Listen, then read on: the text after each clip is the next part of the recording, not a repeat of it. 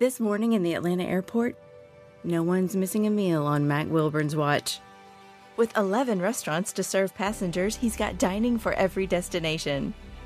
And it all started when Mac talked with First Horizon Bank about opening a franchise in the airport.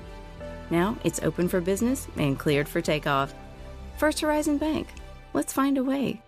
Go to firsthorizon.com/Mac. First Horizon Bank, member FDIC. It's time to face the music. It's Your Day in Court with the people's lawyer, Bruce Hagen, and attorney Ray Giudice.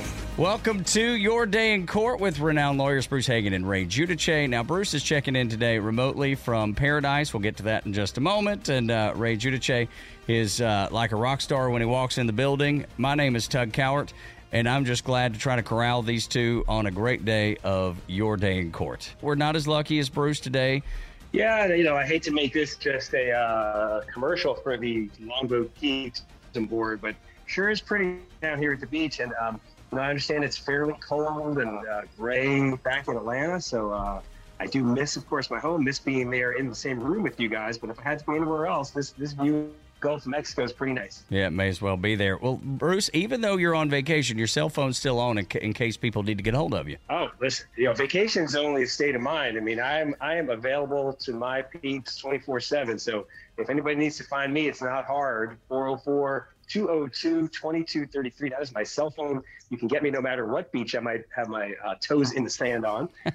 You can also email me, Bruce, at hagen-law.com, HAGEN-LAW. That's our website. Check it out. A lot of great information, and help anybody who needs any help whatsoever with their personal injury claims. And even though I'm working remotely, we'll call it that, everybody else still back at the office, grinding it out happily. And so you need help, we're there working on it.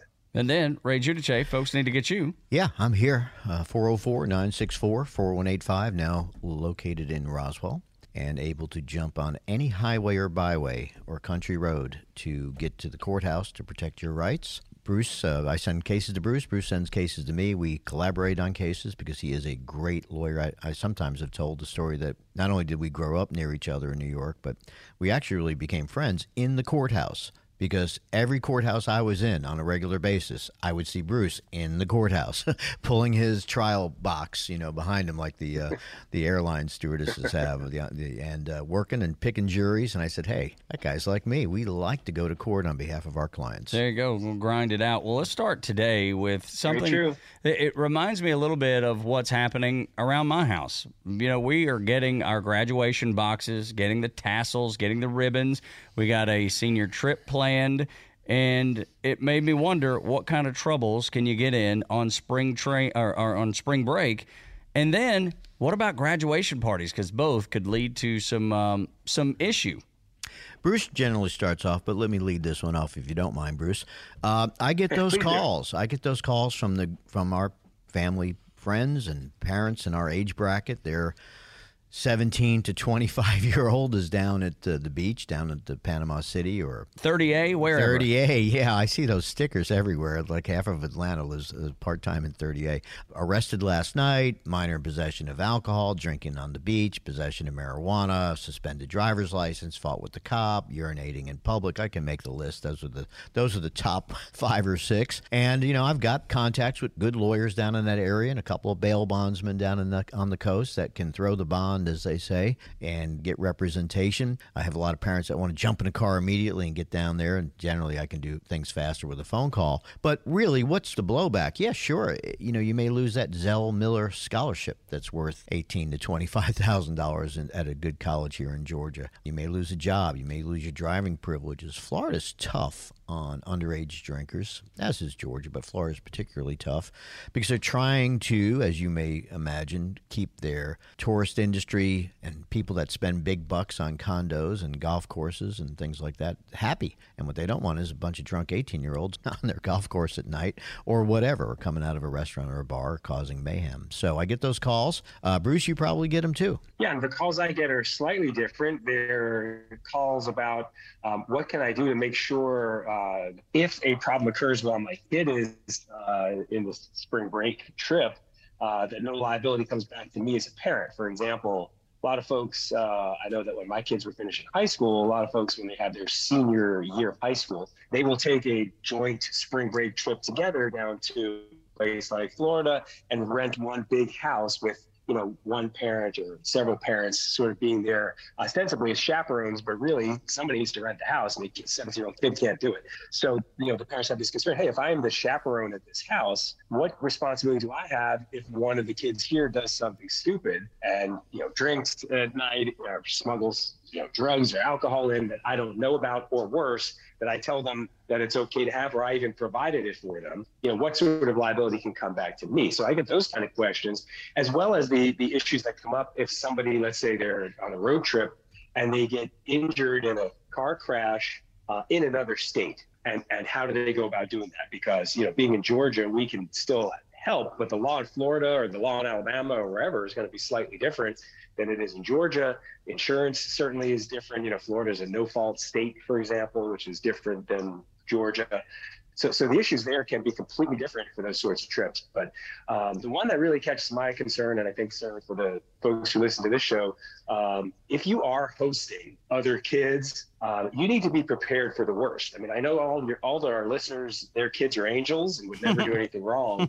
But you go to sleep at 10 o'clock and those kids are up till 3, 4 in the morning. And by the way, at the next house and the next house and the next house, there are kids from other areas that are there and they're having fun, and things can go wrong in a hurry. And so I always think it's a good idea, if you are going to be in charge of somebody else's kids, that you have a very frank discussion with those parents before the trip about what your rules are and your expectations for their behavior, what you allow, what you don't allow.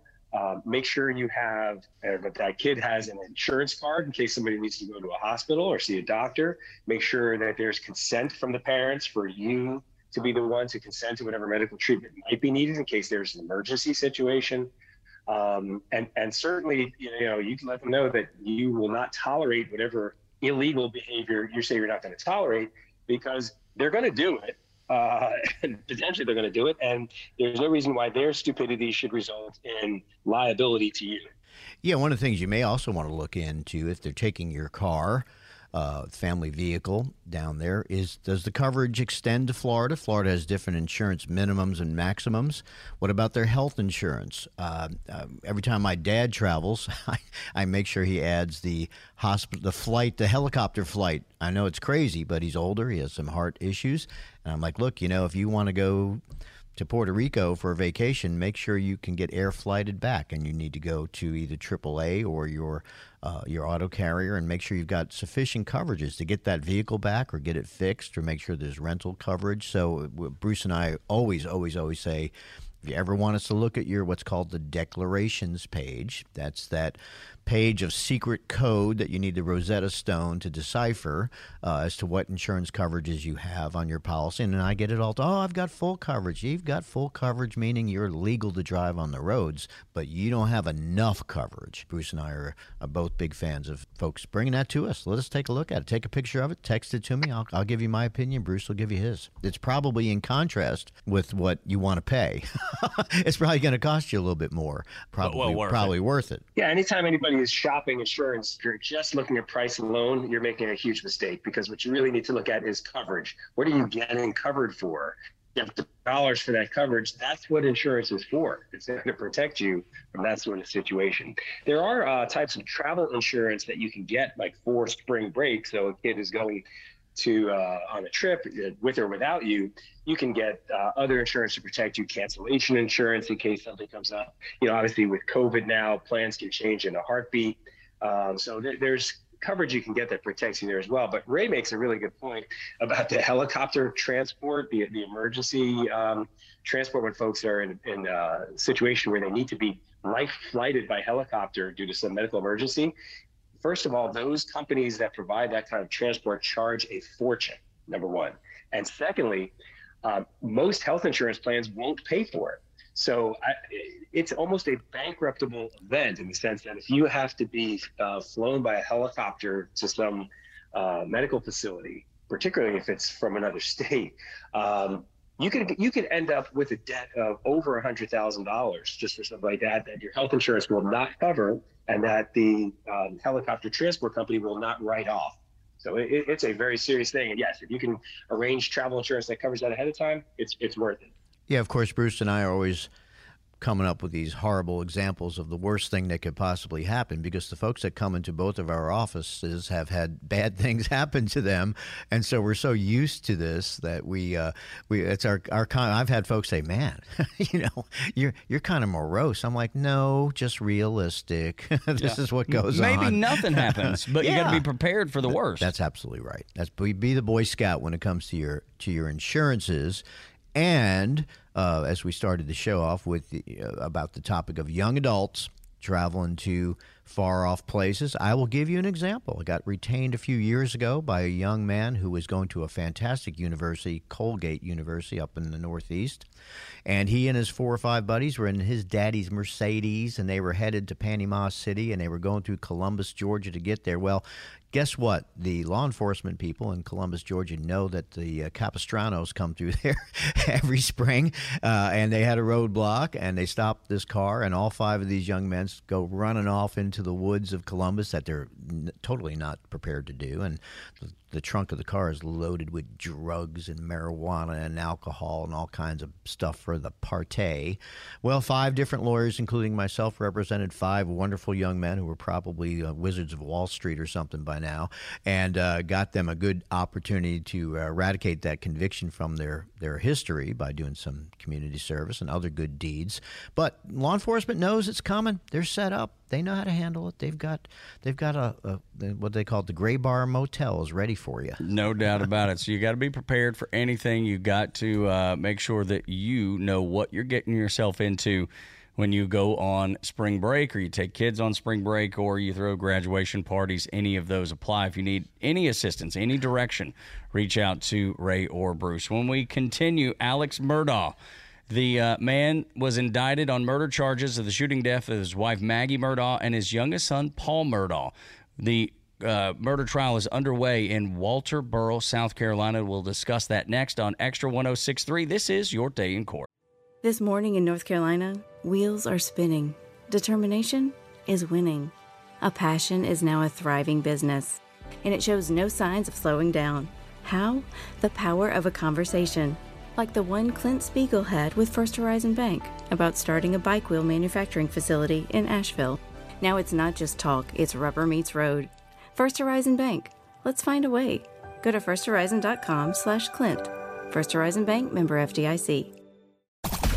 The Fan is ready for Brave season. Are you? 3-1 smoked high in the air, deep center field, and heading for the horizon. A home run by Olsen. We're streaming every game of the Braves 2024 season free on the 680 The Fan app. So make sure you download it now and don't miss a pitch of the Braves this season.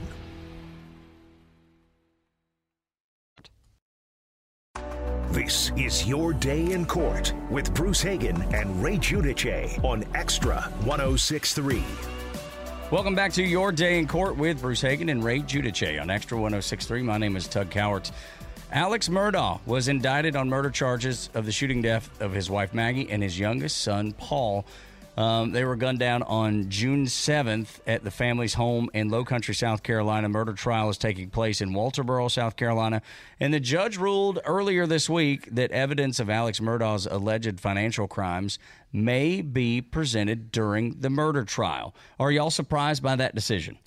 I'm not. First of all, a jury wants to have a motive. I mean, they want to put the jigsaw puzzle together, and a prosecutor wants to show motive.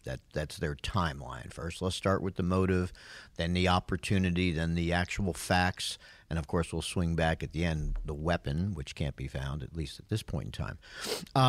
Sure, so the defense wants to keep it out, and what we argue is that it's prejudicial. What does that mean? It means it's going to hurt my client's case. Whenever all bad facts are prejudicial, I have a special motion in front of the judge. It's called a motion wishing we had better facts than we have. Okay, Judge, please help us out here. But the balancing test for the judge, any judge, is the probative value, does the prejudicial value to the defendant in a criminal case, does it outweigh the probative value for the prosecution, meaning to probe for evidence, to get the evidence to the jury for their decision.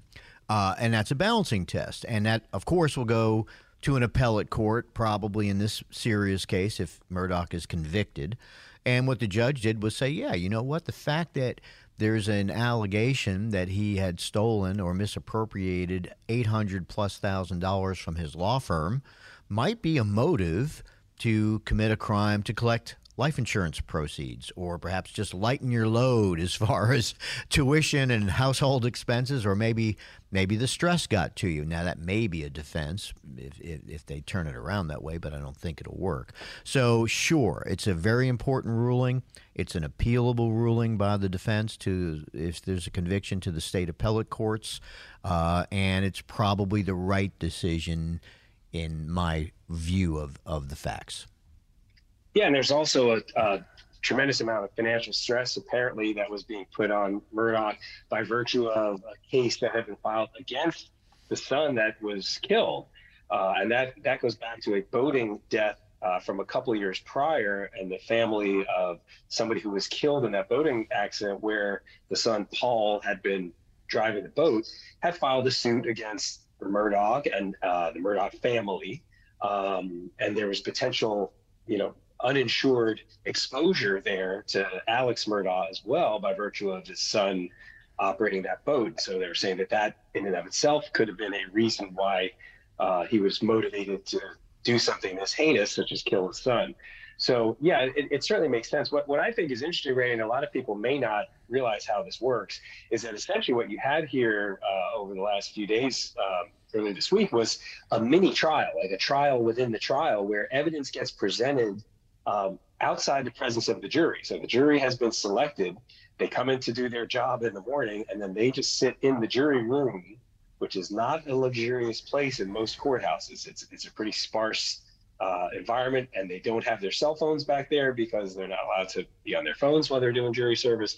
So they're just kind of sitting in a room, while in the courtroom, you've got a parade of witnesses being examined and cross-examining or examined. And it's on this issue of what is it that they have to say? And then the judge makes this decision: is this evidence relevant? Is this evidence something that, again, the probative value outweighs the potential prejudice to the defendant? So it's like you have a side issue taking place while the jury's just kind of cooling their heels, waiting to come back in and then hear the evidence. I will say that I'm sorry, Bruce. Procedure. No, go ahead. I was just saying this is a way that courts make sure that they can consider legal arguments and issues of potential proof to be admitted in the case without it tainting the jury's perception by hearing something that would otherwise be said, well, you're not supposed to listen to that, so just go ahead and ignore all that stuff you just heard. I find it unusual, though, that this is happening, this issue is arising and this hearing during the trial, once the jury has been seated. So let me give you an example of what I mean. Typically, if the prosecution was going to introduce this financial distress evidence, those documents, there would be a list of witnesses, maybe from the law firm or the accounting firm or the IRS or wherever, witnesses to that, as you just talked about, Bruce. They would be included in the prosecution's discovery package.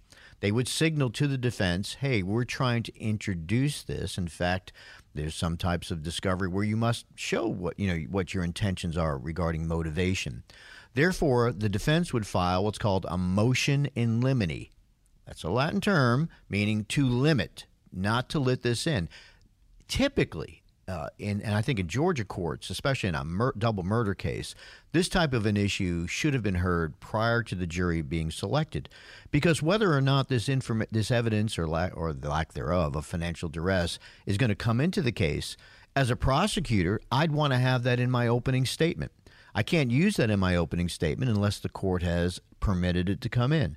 I want to keep it out, if I'm on the defense side, from the prosecution's opening statement, because you're going to have jurors, you're going to have a couple of those jurors nodding their head up and down and say, whoa, 800, geez, no wonder, or I wonder what happened there. So, this really should have been done before the jury is selected.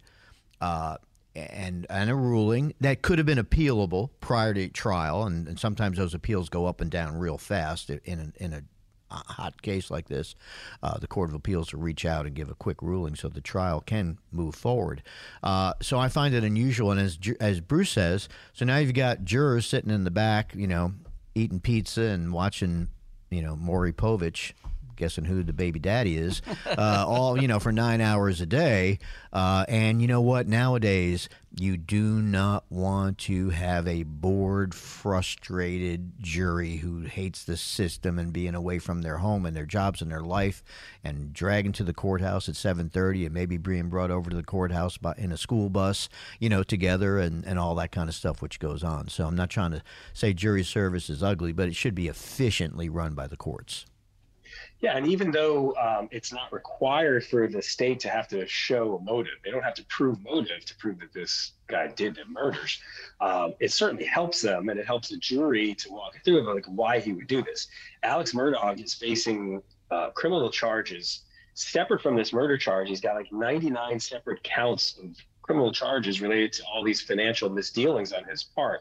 So now the jury's going to get to hear all of that, right? And typically this is the sort of thing that criminal defense lawyer is going to say, hey, look, he may be a bad person. He may have these other charges against him, but that doesn't mean he did this crime, and the jury should only hear about this crime. So being able to sort of bootstrap these other charges unrelated to the murder, but by saying that that's his motive here, that's where this was. And Ray, the only thing I can think of, you're absolutely right. Ray is, of course, right about the motion in limine, and that this is the sort of pretrial argument that would typically be made in front of the judge. It just may be that the judge couldn't rule on it until he heard some of this testimony, that he couldn't get the testimony in front of the judge for lack of things like in the civil case, we would have all those people deposed and their testimony under oath already. And they just may not have been able to get all that done, before the trial to be able to even present it as a motion. Yeah, it's called laying a foundation to show the court why it's relevant. Sometimes, as Bruce properly points out, you've got to maybe call, a bunch of witnesses that are not directly related to this financial issue, but to sort of set the scene. And now, Judge, can we send the jury out? Because I'd like to do the following. Of course, the defense starts yelling, throwing papers around. Right. That's what you're supposed to do. If you don't do that, your clients don't think they're paying enough money. Ray, a big part of the defense, and I've been checking in on the trial periodically and catching sort of the highlights of each day's testimony and cross-examination. And the defense keeps coming back to the fact that while all the testimony is taking place about the type of weapon that was used here and what people may have seen or heard, the defense is really hitting on the fact that nobody has been able to produce the actual murder weapon. How vital is that to a prosecution's attempt to say that, this person who we believe was on trial here is the murderer, and we want the jury to convict him of murder even in the absence of a murder weapon? It's not vital. It's certainly not a game breaker. Does every prosecutor love to parade that weapon around, an opening statement, and maybe have law enforcement make a big show of it? You have it. It's in a sealed plastic bag, and you have the clerk of court unseal it, and of course it's got a gun lock on it, and you have the sheriff double check it to make sure there's no rounds in the chamber, and then you hold it by a string so you don't muss up the fingerprints allegedly from the defendant. Now, of course, fingerprints, everybody wants to see fingerprints, or was there gunpowder on his hands? Did they do that test, the paraffin test? So sure, it makes it easy. I mean, and we're all trial lawyers, don't we like it nice and easy? But it's not critical. But, of course, the defense is going to argue the smoke out of it, and that'll be a huge part of the closing argument about how much resources the state has put into this case, and they can't even find the weapon, and they were at the scene so quickly, and they didn't check his hands to see if there was gunpowder burns or any of that. So, sure. And you might look, when you're defending a criminal case, would you like to have all 12 people find your client not guilty and walk out of court and make a statement on the courthouse steps? Absolutely. But sometimes you just got to have 2 or 3, and they either hang up the jury that can't come up with a conviction, or they convict on a lesser included charge, and in many cases that is a victory for the defense. So you're going to hear that. I've had cases, though, jurors just are like, oh, come on already, move along. We know he hid the weapon. Give us a break. What do you think he was what do you think he took it home and put it in the kitchen? Yeah, and then look, it's a very difficult job for a police officer to thoroughly investigate a crime scene, let alone a murder scene. And the opportunity for there to have been mistakes made in the handling of evidence and the investigation is just, it's rampant. I mean, as much as we all think that every scene is perfectly investigated because we've seen enough CSI shows and enough TV shows to think that this is done all very well. It's chaos when something like this happens. And so, being able to also point out not just the absence of a murder weapon, but as the forensics experts are testifying about all the aspects of the crime scene, just mistakes that were made by the officers who investigated, evidence that was not recovered, evidence that might have been tainted. It creates that possibility that somebody's going to hear all that and say that, you know what, there is room here for doubt, and I'm not convinced that the state has met their burden.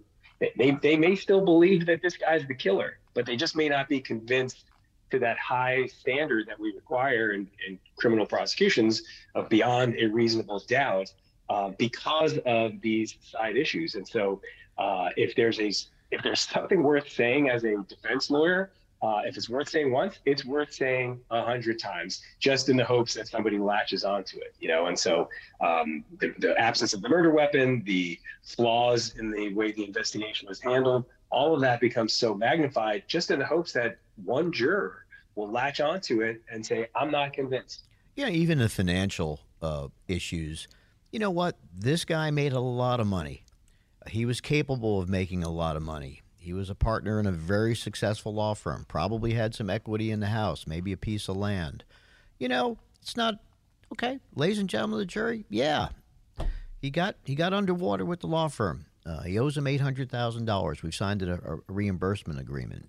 He's going to make it back because he was making $750,000 a year, and his IRA is worth $3 million a year. Give me a break. He didn't kill his family members because he owed some money. It's workable. That's what we do. They may be from the same critter, but you can't turn chicken poop into chicken salad, but you got to try to clean it up a little bit. Well, and like I tell people, Ray and I have been doing this so long that we've heard many people come into our offices to tell us that they have an open and shut case. Yep.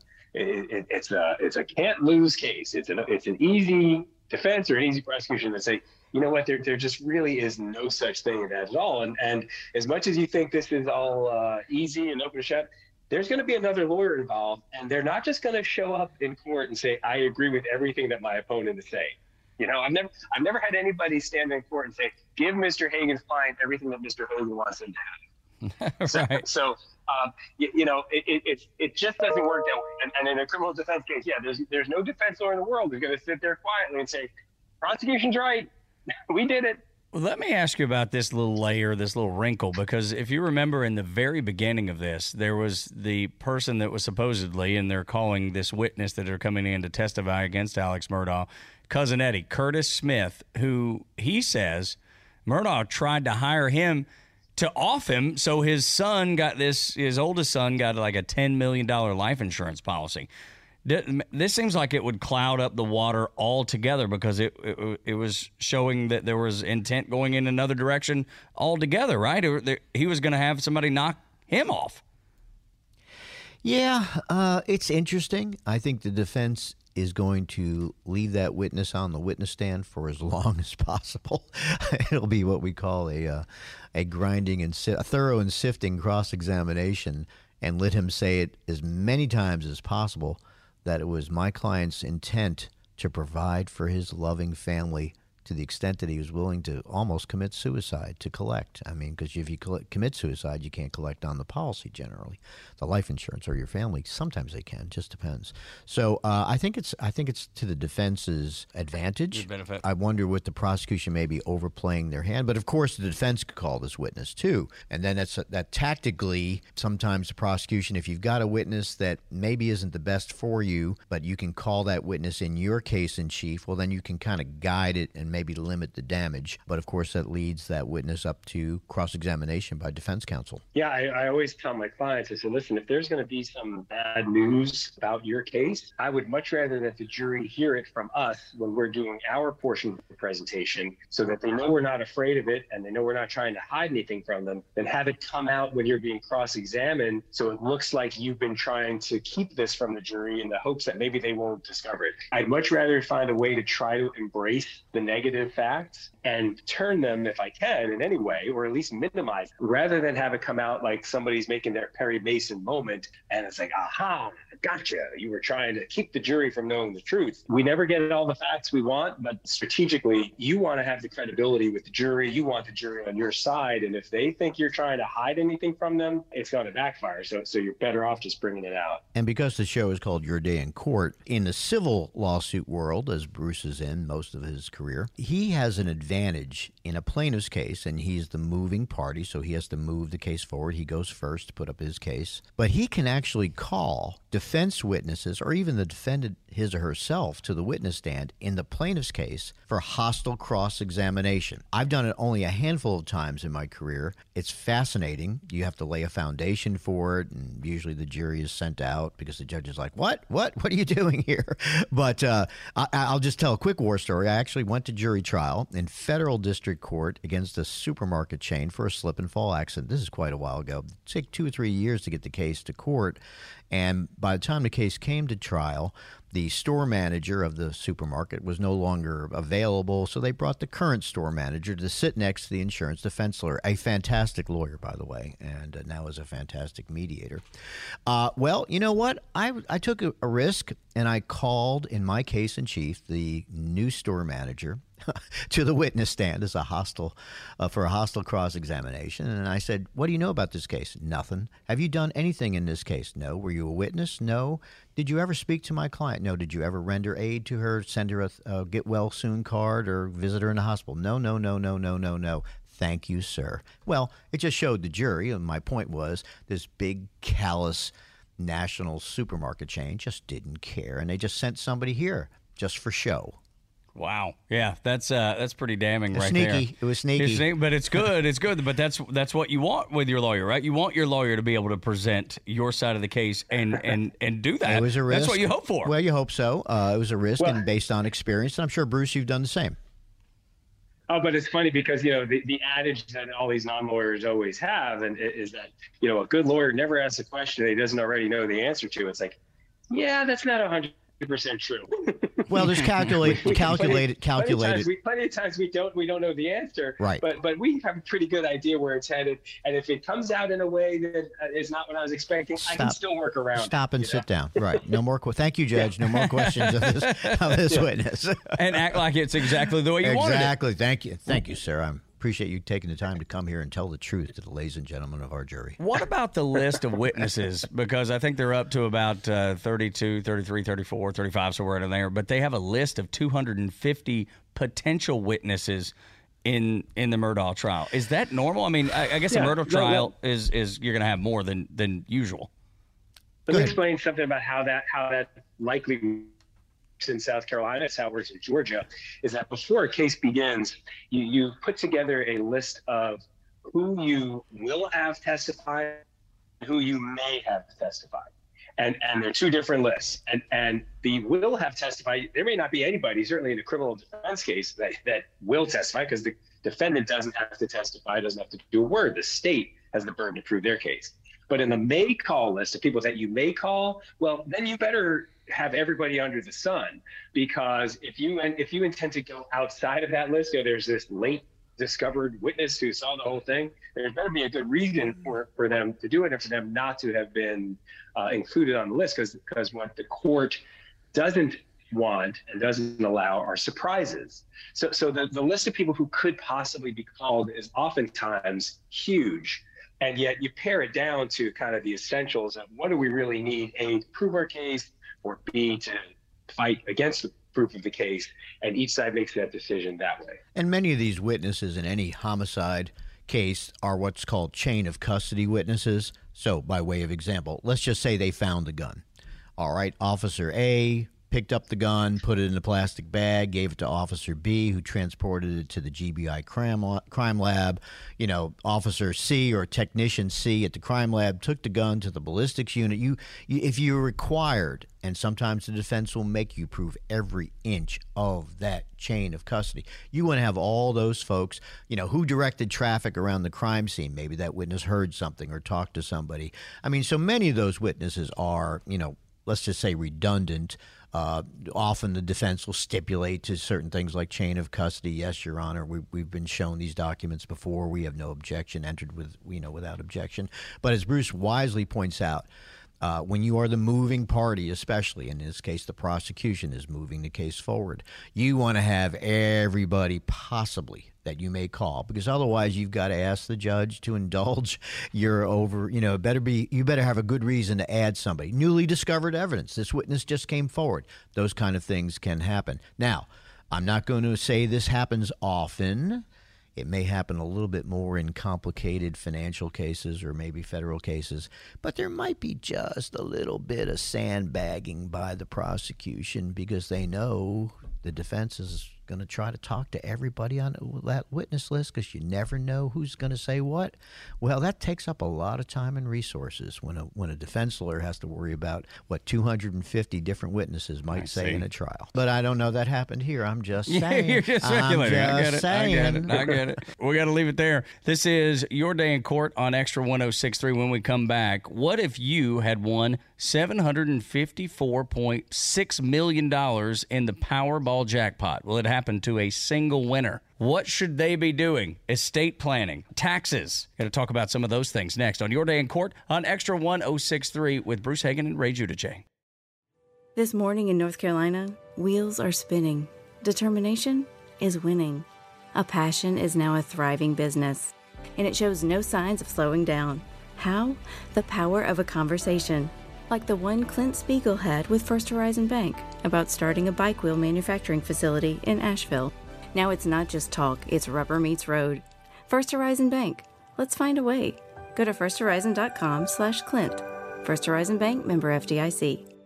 Hi, I'm Mark Beckham with Atlanta Ramjack. We specialize in only foundation repair. What is foundation repair? Foundations sink or settle. These issues need to be addressed. It only becomes more costly the longer you put it off. What is the biggest cause of foundation problem? Either poor construction, inferior site preparation, or weather. Drought causes cracks in your foundations. If you see any signs of foundation issues, please contact us at atlantaramjack.com. This is Your Day in Court with Bruce Hagan and Ray Giudice on Extra 106.3. I don't play the lottery, so I will never win $747 or $754.6 million. Never going to happen to me. But somebody in Washington State had that happen. And there's all kinds of things to think about, y'all, when you win the lottery. I mean, like your privacy, your security. What about estate planning? What about taxes? Because there's a bunch of things that could get you in trouble if you don't take this serious. And if you play the lottery a lot, look, you don't have a big chance, but the reason you play is because you have a chance. What are some saying is I got a chance. like on Dumb and Dumber, Jim Carrey. It's so good. So you're telling me there's a chance? You're telling me there's a chance. So yeah, and even before that, look, it's fine if you go and you want to buy a ticket for yourself. But how many folks, when the numbers get big enough, are part of an office group of or pool that goes and collectively buys lottery tickets? And so now you've got maybe 20 people in an office or more that are sharing in something like this. If you're in that situation, you're doing this, certainly there's hope that you might end up winning something, right? Let alone the whole thing. Why not prepare for that possibility? So if we win, here's how it's going to be divided up. It's in writing. 20 people who bought tickets all signed off and agreed it. Even with an email, they'll agree to the terms of it. Anything like that, as opposed to, Joe, who's the head of human resources, is going to hold the ticket and purchase it on behalf of the other 20 people with money contributed by the other 20 people. And then as soon as the winning number is there, Joe disappears with the ticket, signs his name to it. Next thing you know, all you have, if you're one of those 20, is a lawsuit. You don't have a winning ticket. So plan ahead just in case you win. And if you do, yes, you definitely want to speak to a tax attorney, an attorney who's involved with asset protection and privacy. You know, there are lawyers who specialize in helping the ultra wealthy and helping them stay that way. And if you're fortunate enough, that would be a good time to employ one of those. Yeah, I mean, the easy part is the taxes, because the government's going to take its piece right out of the top. You're not actually getting the gross. You're going to get the net post-tax. And that doesn't mean you shouldn't consult with a CPA about, did the government take too much, or are you entitled to some portion of a refund out of that? But they're going to take their VIG, which is at least a third, right off the top. So you're going to have a bunch of money, and as Bruce says, you want to get a couple of financial planners, a couple good opinions, a good tax person, maybe two good tax people. You want to create a trust and estate plan about giving future money, should there be any left upon your demise, to your family, your children, your favorite charities. Don't think, oh well, I told Martha that we're gonna send the money to whatever. Nope, that don't count. Martha may take it and go to Paris, and say, oh, well, he didn't write it down. Wills are not that complicated, and they're really not that expensive.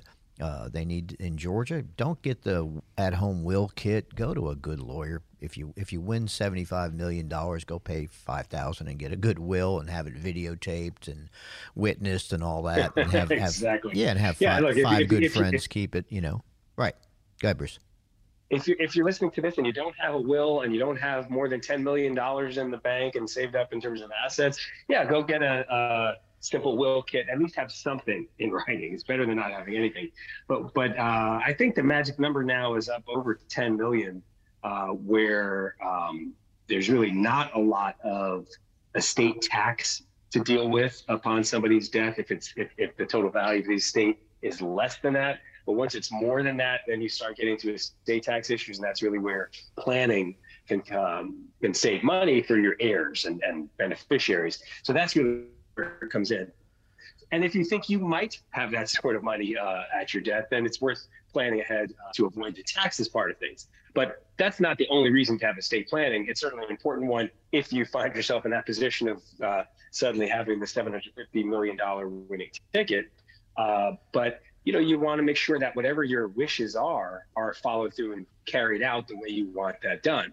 And it may be that you want your fortune going to some specific charity or charities. Okay, spell it out. You may have heirs that you think are responsible. You may have some that you think aren't, and that shouldn't be in the position of sharing in whatever it is you leave behind. Spell it out in writing, do it properly to make sure that those wishes are carried out.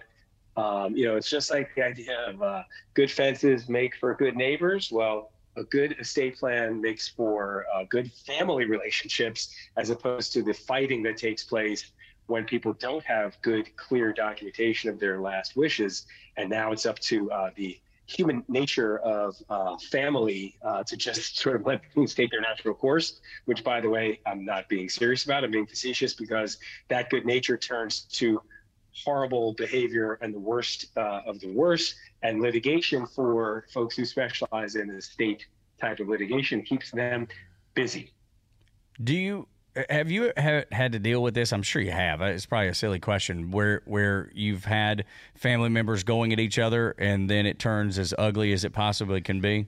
Yeah, I was very fortunate. I'm sorry, Bruce. I clerked for a. No, I was just going to say yes. Yeah, I will too. I clerked for a lawyer back in law school in the early '80s, and he had a probate. There was 5 daughters of a gentleman who died without a will, and the wife had predeceased him, so they were the natural and legal heirs.